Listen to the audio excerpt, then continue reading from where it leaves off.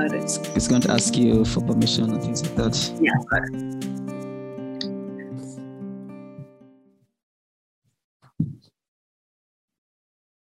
Ready? Yeah.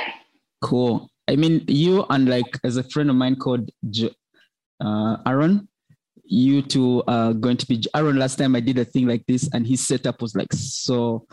It's like he had like prepared for it, and then me to just looking like this, and it's like, God, like, yeah. But it's so cool. It's okay. The audience will forgive me. Will forgive me. All my filmmaking friends will be like, all the things we've taught you, you've not learned.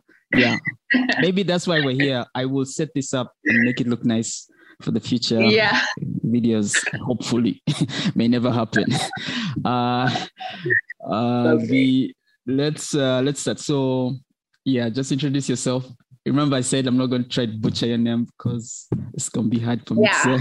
So just introduce yourself and what you do. Yeah, I'll be excited. I am Okuhle Josopo. I am a young female filmmaker based in South Africa in a small little town called Port Elizabeth in the Eastern Cape. Okay. I make films about particularly Black people. Okay. I reflect a lot about our history and who we are and try to figure out ways in reimagining our Black identity moving forward. Okay.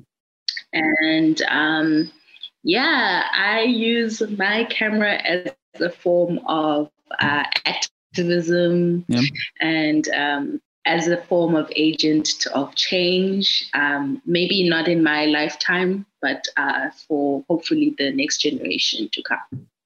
Okay, awesome. So I'm curious, how did this all begin for you? I'm very curious, like how did this all begin?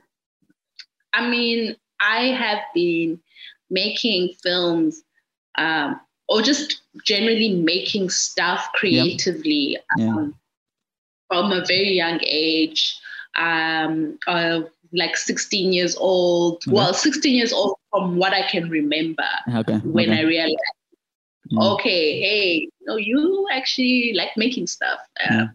But I can say maybe all my life I've just, when I hear some stories of like my childhood that my mom tells me, like, so I've been like this for a while then, and then I finished high school and had to figure out what to do.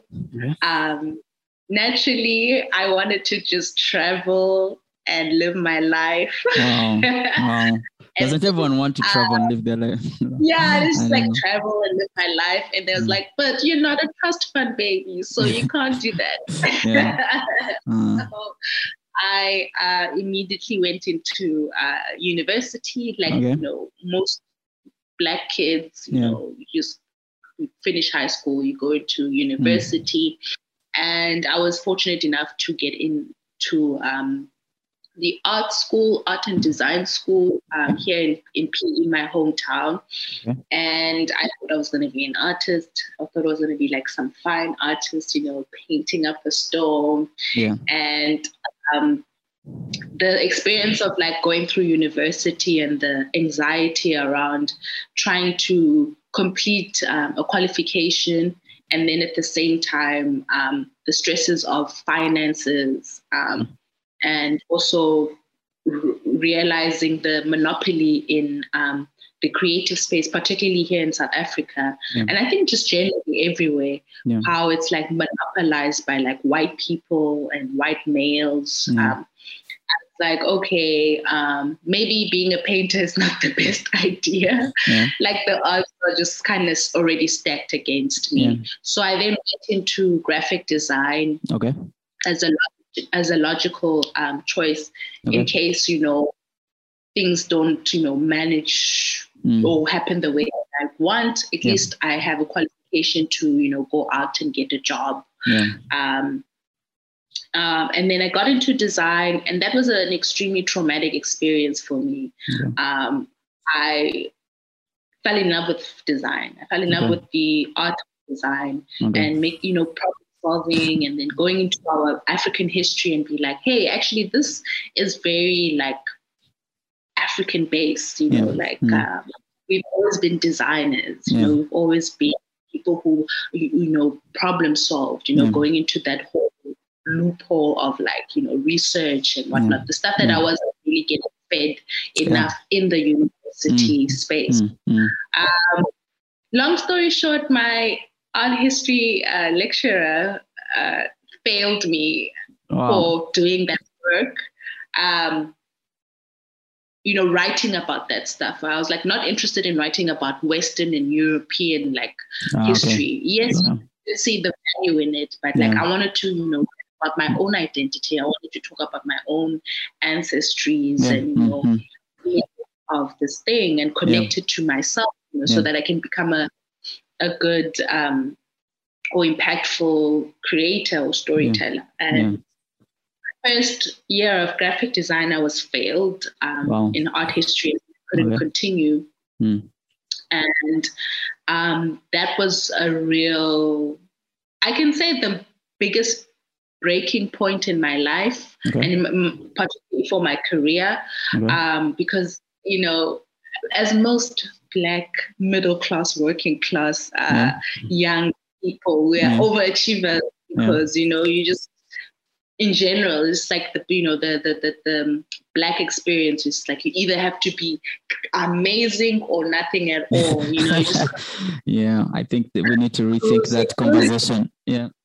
You just can't be cruising through life, and then so you come across failures in life which are like natural and normal, and it just kind of like dissipates your whole world, and you just don't know who you are, and you feel lost and confused, and I can say like that was like my first chapter in my like coming of age story, I dropped out soon after to refigure out like what am I doing with my life, where I actually want to do and where I'm going. And then I literally fled to Cape Town under a scholarship that I got for filmmaking. I learned from a small independent school called Big Fish. And it was great because they were like providing accommodation and a bit of a stipend. Like I don't care much about film. In fact, I'm running away from film because my sister is a filmmaker. And she's been trying to push me into doing films. And I'm like, I don't want to be in your shadow. I want to do my own thing. Was this before like you went to Big Fish? This is like before I went to Big Fish, hence why I went to the art and design. Your sister doing film, and then like you were doing art and design. So, but I mean, I've been doing films and like holding a camera since I was like 16, 17 through her, working on her sets and whatnot. So I had been running away from it for a while, and then I full circle with. Came and bit me in my ass and like, bitch, you need to like you have to get into film. But like I thought, no, I'm just like taking a break and eventually I'll go back, finish off my degree. And then I went to Cape Town and I was almost, which was really good to to have that distance. And then I fell in love with film and then I fell in love with documentary filmmaking, and I hate documentary because of all these things that you hate just keep calling you. I really hate documentaries because it's like at the time when I first got introduced to it, it was just like, this is boring. These are talking heads. These like there's nothing entertaining here. And I think it was when I saw the film The Act of Killing by Mr. Hoppenenging, one of my favorite filmmakers. And I was like, oh, so documentaries don't really need to be boring, actually. We can rethink it. Like we can invent storytelling in this documentary. So if even when you see a lot of in my work, like I'm still also like refiguring it out, like how to tell stories in a nuanced way, you know, Okay. whilst relying on structure and technique. And then I'm very big on that. Structure and technique is very important. Okay. And it goes back to my, you know, qualification in graphic design, and everything has to be in order, and, you know, all of that. Yeah. But once then knowing that I'm allowing the breathing space to, you know, rethink how you represent Black people. And I'm really fascinated about that. And I think since 2015, 16, I have been on this long journey of telling stories through documentary work and film work. Yeah.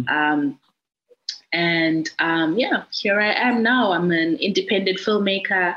I own my own production house here in this small little town. Yeah. When it says small little town, you know, like in my brain, when people say small little town, it's like 100 people. Yeah, it is like Port Elizabeth is. How many people? Maybe we can say under 1 million. Okay, that's small. That's not small. That's like a small town.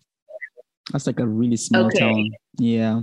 Well, I mean, it is usually just seen as a small town. Oh, it's compared to Cape Town and like the big. Compared to Cape Town and the Joburgs. Yeah. And I think I say small town because with the work that I'm doing in filmmaking, naturally, a lot of people ask me, why am I doing it here? The best place to do that is in Joburg or Cape Town or Durban or whatever the big cities are. Yeah. And so a lot of the time, I guess, maybe it's like a self-reflective moment. I'm undermining it. Yeah. But the Eastern Cape has a very rich history, historically, you know, politically, socially. A lot of great creative minds and political leaders came out of this space. Okay. And it was a very conscious decision to choose to stay here.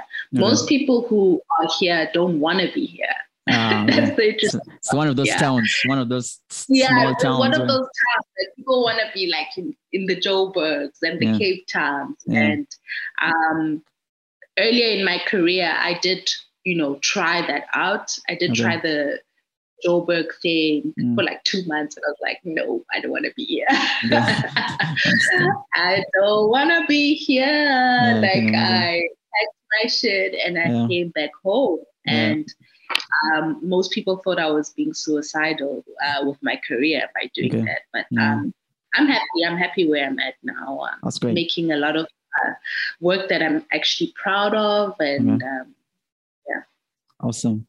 You mentioned a lot of things. You mentioned about a lot of like failures, and like I'm just curious about how you deal with failures. Especially, I'm curious about like the transitions between like when you move from like art school to graphic design, then into film, and you seem to be running away from the things you hate, and then you love the things you hate.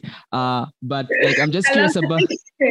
I'm just curious about like how you deal with failure, or how you're dealing with like a setback. Like curious because I mean a lot of creative professionals tend to, I mean some people deal with it well, but like because this is the Creative Asylum podcast, it's about creative process and all those things. And I thought we could just have like, maybe you could share a story, maybe to be fun with a story. Like I think that's our best way to learn, where you maybe did something, whether it was in the art space or the graphic design or the film space, but like where you sort of failed or had a setback, and then how you sort of like figured your way around it to sort of either whether you failed and then you sort of like, we can't do anything else, but like how you dealt with it is what I want to know and want to hear. So I'm still figuring that out as we speak. I am an overachiever to a fault. Okay. And, you know, it's interesting that you bring that up because I'm currently still, you know, working that out. Hence why even now, I just completed a production, a series that I just did. And I'm really excited about, you know, putting that together and, you know, releasing it out. And I practically, I realized that I have issues with failing because I tend to scrutinize the work that I do. Oh, okay. Even though it's like really good work. Like really good work. And I'm learning, which is why I had to take a bit of a break from that, to learn to appreciate the imperfections. And that, like anything, you know, creative work is there's no formula to it. So I learned that approaching, you know, creative work like some type of mathematician is gonna create a lot of problems for me mentally, you know. A lot of creative workers, myself included, tend to live for this work, you know. So it's not even about, like, as I had mentioned, like I like you put it really amazingly when you said, like, I love the things I hate. It seems like when I guess if you have close friends, they should just have like a cheat sheet, like, she says she hates that thing. That means she likes it. So like, it's just literally about that. And it's not the hate, like in terms of the feeling, you know, the negative feeling, but just acknowledging that this is not easy, you know.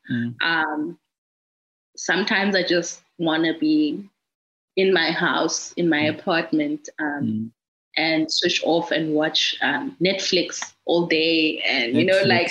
But then I watch Netflix and I'm like, but there's not enough representation, and no one is doing it. So now I have to do it, you know, like. So it's like this crazy cycle, and hence why I make the work that I make. And I hope to eventually find healthy ways in coping with, you know, failing and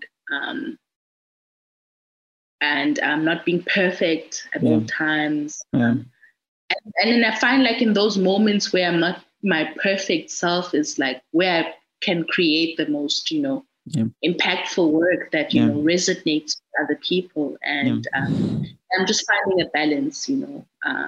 It's also hard having the pressures of, you know, not knowing that no one else is doing this kind of work that you're doing. So there's like the pressure of like making it as good as possible and, you know, represent your people as well as possible, because you know that in the past, you know, black imagery has been exploitative, you know. So it's like all these things that constantly run in your mind, and I'm trying to find a way to balance it out and being like, yes, I acknowledge that, you know, we need to handle representing Black voices and narratives with intention and dignity, but to also allow space for me as a storyteller to you know, make my mishaps there and there and learn from it and then grow from it, because I'm nowhere near my peak, you know, and I just need to keep reminding myself I'm nowhere near my peak, and that's okay, you know.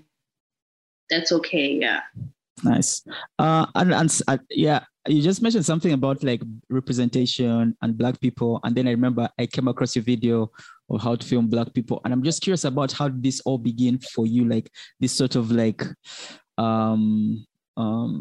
I mean, I'm just curious where this whole inspiration, because I mean, you can also be like a guy who just makes films and like you don't really care.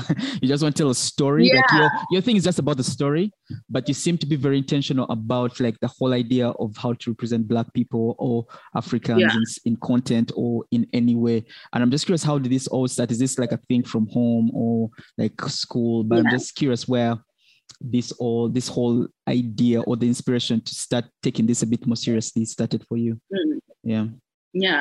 I guess it's also, I think my biggest you know, introduction to being a film director. So I've always been telling stories and making things and all of that, but then when I first got into like owning and being a film director was through the, you know, a docu-series my sister was doing and commissioned by the SABC called Youth Culture.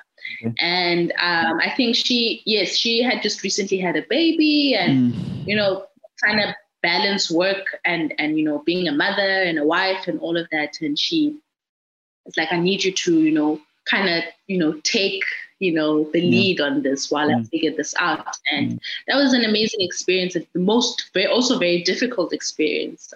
I made a lot of mistakes. Oh, like I've been looking at some of the stuff and like, no, like this is not right. But that is the best possible way you can learn and grow as a storyteller, and particularly in like mastering the craft of storytelling. And the first thing happened was we were shooting this documentary, one of the episodes, because it was 6 episodes.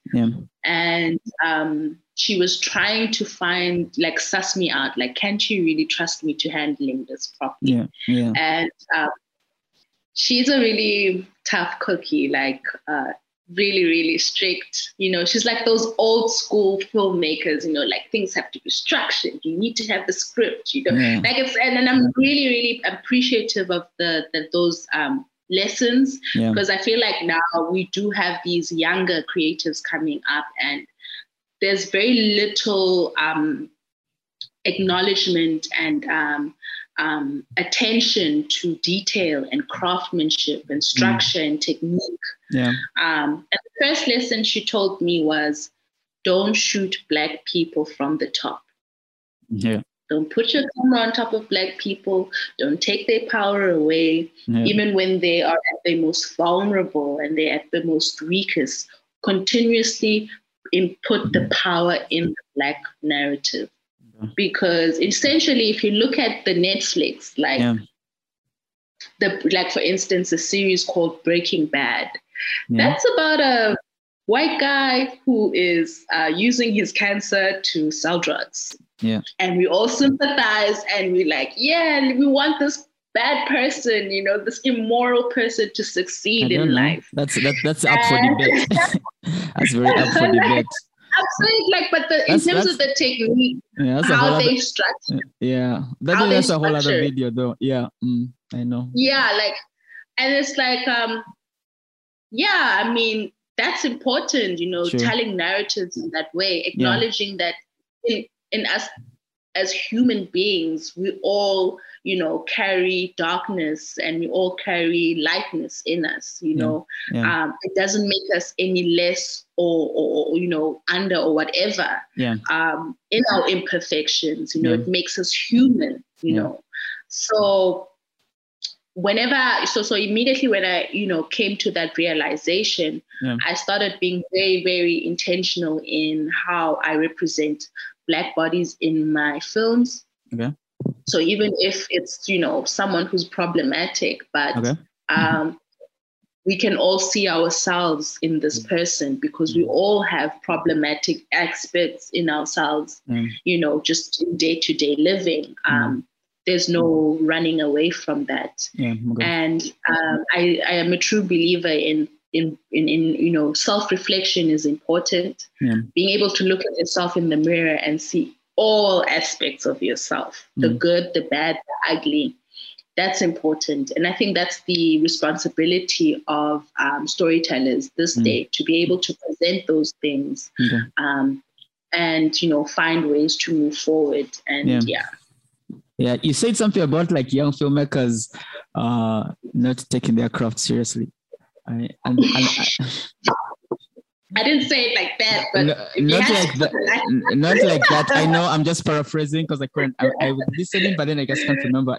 But it's not take it seriously, but like there's like a laziness to certain things. A lack of craftsmanship, like a lack of craftsmanship. And then I thought about like the thing of like, maybe isn't it because the tools have just become so easy of late? Like in terms of like some things you do not need to like know anymore, in the sense of like, I mean, like you go like, hey, I need to do this, and like there's a tool that sort of solves it for you immediately. Like for instance, we're talking about film, and I remember recently I was talking to a writer and he was telling me about this company in California called Rivet. They have this sort of AI that service where you put in the script and then the AI sort of goes through the script and then does like a whole, like, there's tedious things you have to do in a script of like, there's a shirt, there's a shoe, and so it does all that for you and then creates a list for you. And then I was like, so it's like, now and when you said it just reminded me of that conversation of like, I think people, I mean, I understand like why your sister is like so strict. Yeah. It's like the Martin Scorsese of tech filmmakers, of like, it's not a thing, you have to do it like this. But I guess it's I don't know. I guess it's what it is, right? Because if you're a young filmmaker now, I understand the fundamentals are important. Yes, like fundamentals of certain things are important. But I think once the fundamentals, I think, are locked in, then the tools sort of come in to sort of make the... But I also think it's important to acknowledge that all content is good. Yeah. Especially if it's content about, Black, narratives, which is, and marginalized voices, all of it is okay. Yeah. The issue is the diversity. So we need trivial things that make no sense and are horrible. But we also need good things that are, impactful and technical, And the issue is the imbalance in the two. Okay. Right now, it's like Eurocentric American white voices. Yeah. You can look. There's a variety of things. I mean, like let's not even go too far. Like if you look at Hollywood, and I say Hollywood, because Hollywood is essentially white, right? You can get your bad content, like your rom-coms where you just want to switch over. But you can also get your like riveting, content. There's an equal balance, and both is good, I think. Yeah. Both is very good. I guess they serve their purpose at some point in here and there. Yeah, both serves, its purpose. Yeah. But I think with Black narratives, and that's in all media, whether it be illustration, design, or whatever. Yeah. Like we need to hold space to have multiple things existing at the same time. Very true. So. I see. So you had said you had taken a break off for a while. I'm very curious about mental health in the creative space and how you see it, especially for creators in Africa. African creators are the bosses of mental health, but no one talks about them because I think, especially with these conversations, I have like different creators from different spaces. I mean, within Africa, and then you're just like, listen story, and then you're like, what? Like, oh my God, like you have to like jump through hoops, and then and then I'm like, I wonder how someone's mental state is as compared to like, let's say creators like based in like Europe or America or other spaces. Yeah. I mean, they also, I mean, we're all creators on the planet. So I guess the issues are sort of the same, but in Africa, it seems like they're a whole other thing, but not a thing we talk about a lot. We've inherited like the traumas of our ancestors. So you also have that. Is that as well? I don't know, but I'm just on top of the traumas of being a human being. Yeah, but I'm curious about what your take on on like mental health, especially for creative professionals or just creative types in Africa, and like how you I mean, just your perspective and how you think we should deal with it, because I think it's something that's not dealt with. And I think a lot of creators are sort of hiding in certain spaces which are not healthy. I mean, but I'm just curious about your take on it, because you had mentioned about taking like a hiatus and like a break just to like find yourself. But I'm just So last year, when this whole pandemic was at its like heightened state, I definitely had a mental breakdown.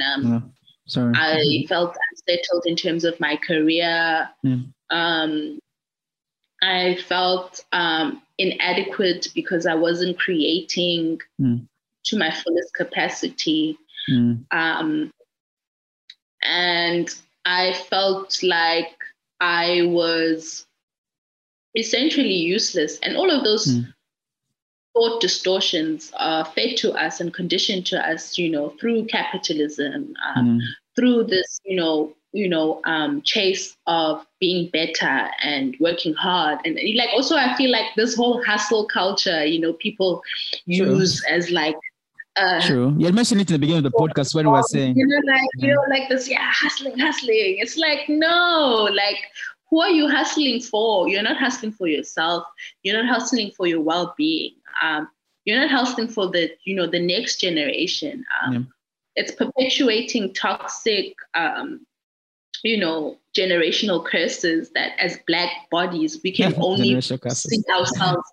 We can only see ourselves as valuable, depending on how bad you've been working. And we need to also look back at historically, like the colonization did use, certain things, such as like, you are poor because you are not working hard, True, and it's like, no, this is systemic, it doesn't matter how hard people work, you still find yourself at the bottom. So those myths need to be deconstructed. And so, I had that last year. And then I mean, not that I hadn't been dealing with, issues with, depression and anxiety prior to that. But it's just like last year, I didn't have a place to run because everyone was forced to be at home, so I had to deal with it. And that has incited the way that I make, films now. And I realized that I'm no good to anyone or my craft if I'm not okay mentally. Okay. And I think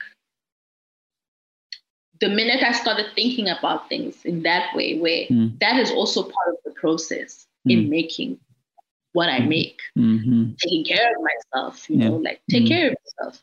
Because what good are you if you can't take care of yourself? And I think now what we have is we have a lot of young Black people working, ongoing, making stuff that is essentially frivolous because you're not taking care of yourself, first and foremost. You're not asking yourself the hard questions. Therefore, it's like almost like false prophecy, like standing in a pulpit, telling people to do this, but you're not applying those very same things for yourself individually first.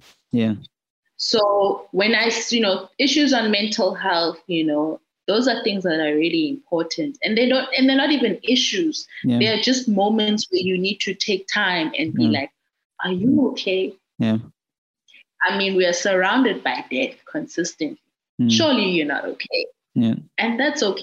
Let's make a film about it. Like that's the process. Let's talk about it. Let's, therapeutically, let's like put it in. And now the work that I'm doing is very thoughtful in that way, where I can look at myself and be like, okay, I have this body of work. It needs to be put together. I need to enter into post-production.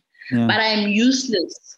To it because currently I'm burnt out. I have been working ongoing since June. I have been wearing multiple hats. I have this huge amount of responsibility and burden on my shoulders. And very like at some point, and oftentimes like, because I didn't have a choice. Like, what was I going to do?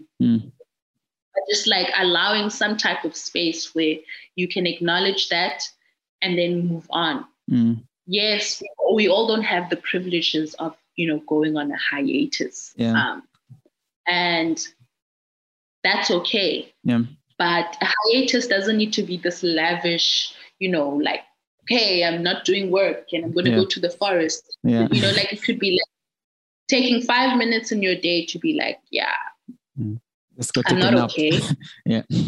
Like take a nap. Literally, there's this actually Instagram page that I follow, and this is how I've been learning all of these things. It's called Nap Ministries. And I've been using these, tools of like rest as resistance.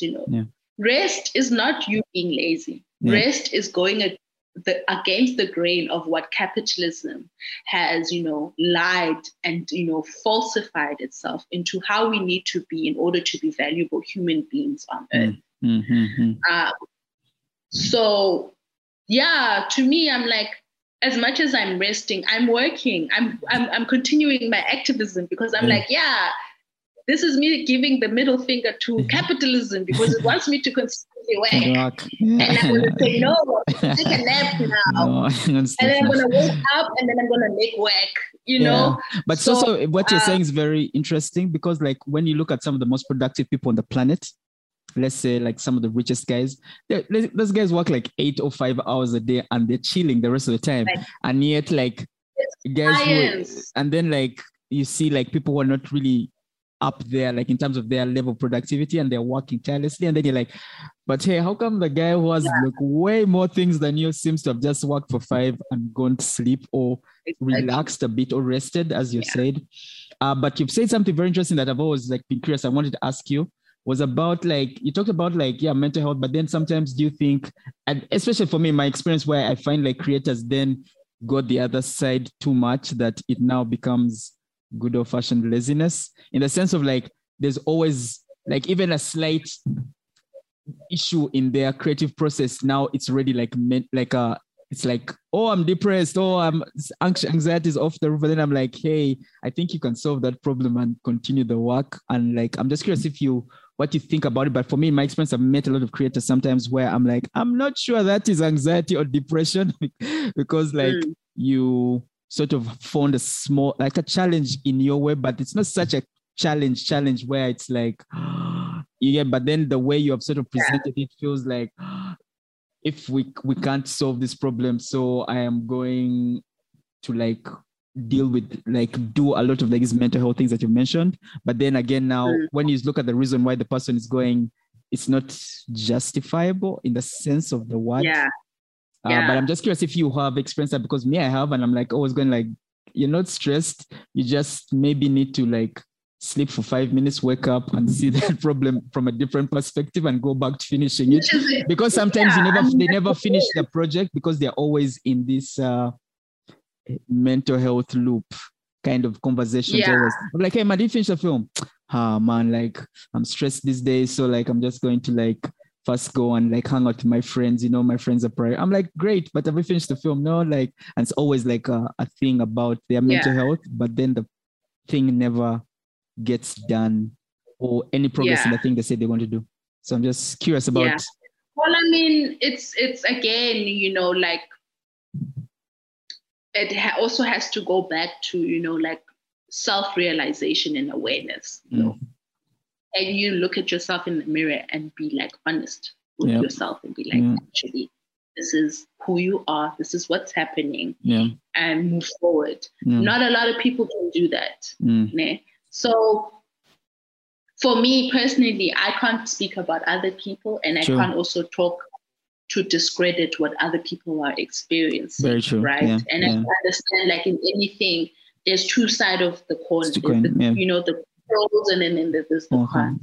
But for specifically me as Okuhle, a creator, a filmmaker, who is an overachiever and a perfectionist, like I'd be asking people be like, it doesn't have to be perfect. I don't need to be perfect, but is it though? Can't I be perfect? Because I feel like I can. Like in the deepest of deep, I feel like I can. And now I feel like I can now but maybe my thing is not about like not trying to be perfect, but maybe redefining what perfect means, what overachieving means, overachieving can mean that, yes, I'll have my moments of, mistakes and failures, but I still see it as an overachievement, redefining what success means. That success can be just me waking up today, looking through my footage, and then going back to sleep. Because it's like a step, closer to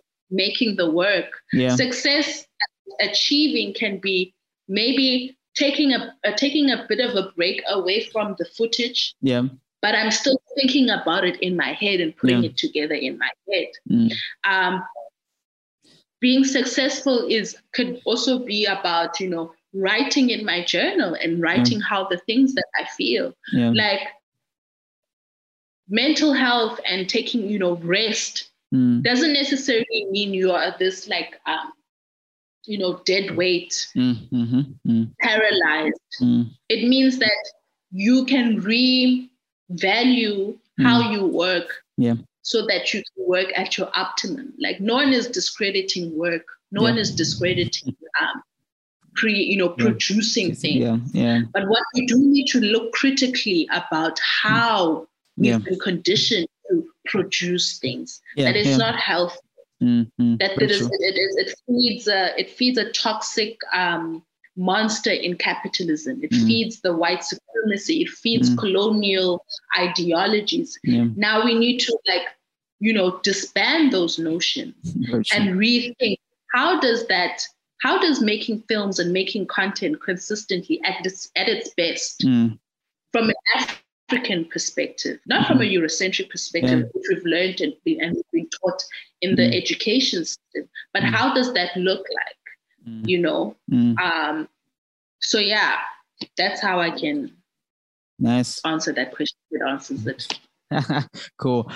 So just to, I guess my last question, but usually I want to ask you one life lesson, a thing that you think the listeners of this podcast can go away with, that a life lesson, like something you learned throughout your, I guess it's not a very long career as yet, but like in the just in the state in which it's at, or the state that it's at, but like just a life lesson that you think the listeners can take home with, whether they are trying to create something or whether they're not creators, but maybe they're just like people, they're not really in any creative space, but it's just something they can apply to life and like just grow and be awesome and do something about something. Yeah. I think the most important thing that I can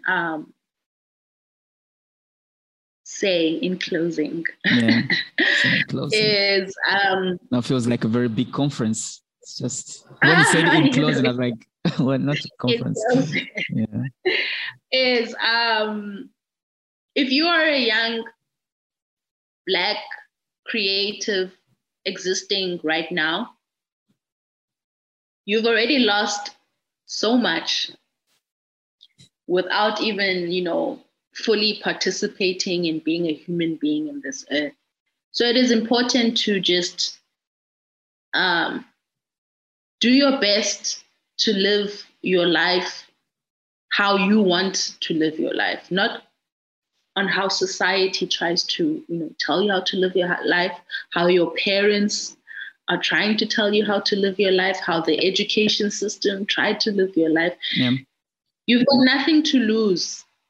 And the most dangerous person in this, living on earth is a man with nothing to lose.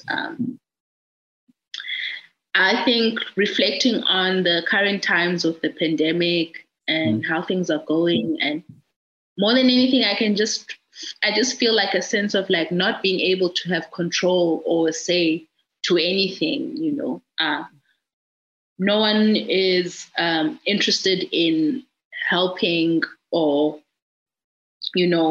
supporting, people, to thrive and survive. It's almost like the system is like set up to your demise. So once you can be honest with yourself with regards to that it doesn't take hard work to be successful, like hard work in terms of like what systemically and society has, conditioned us to believe.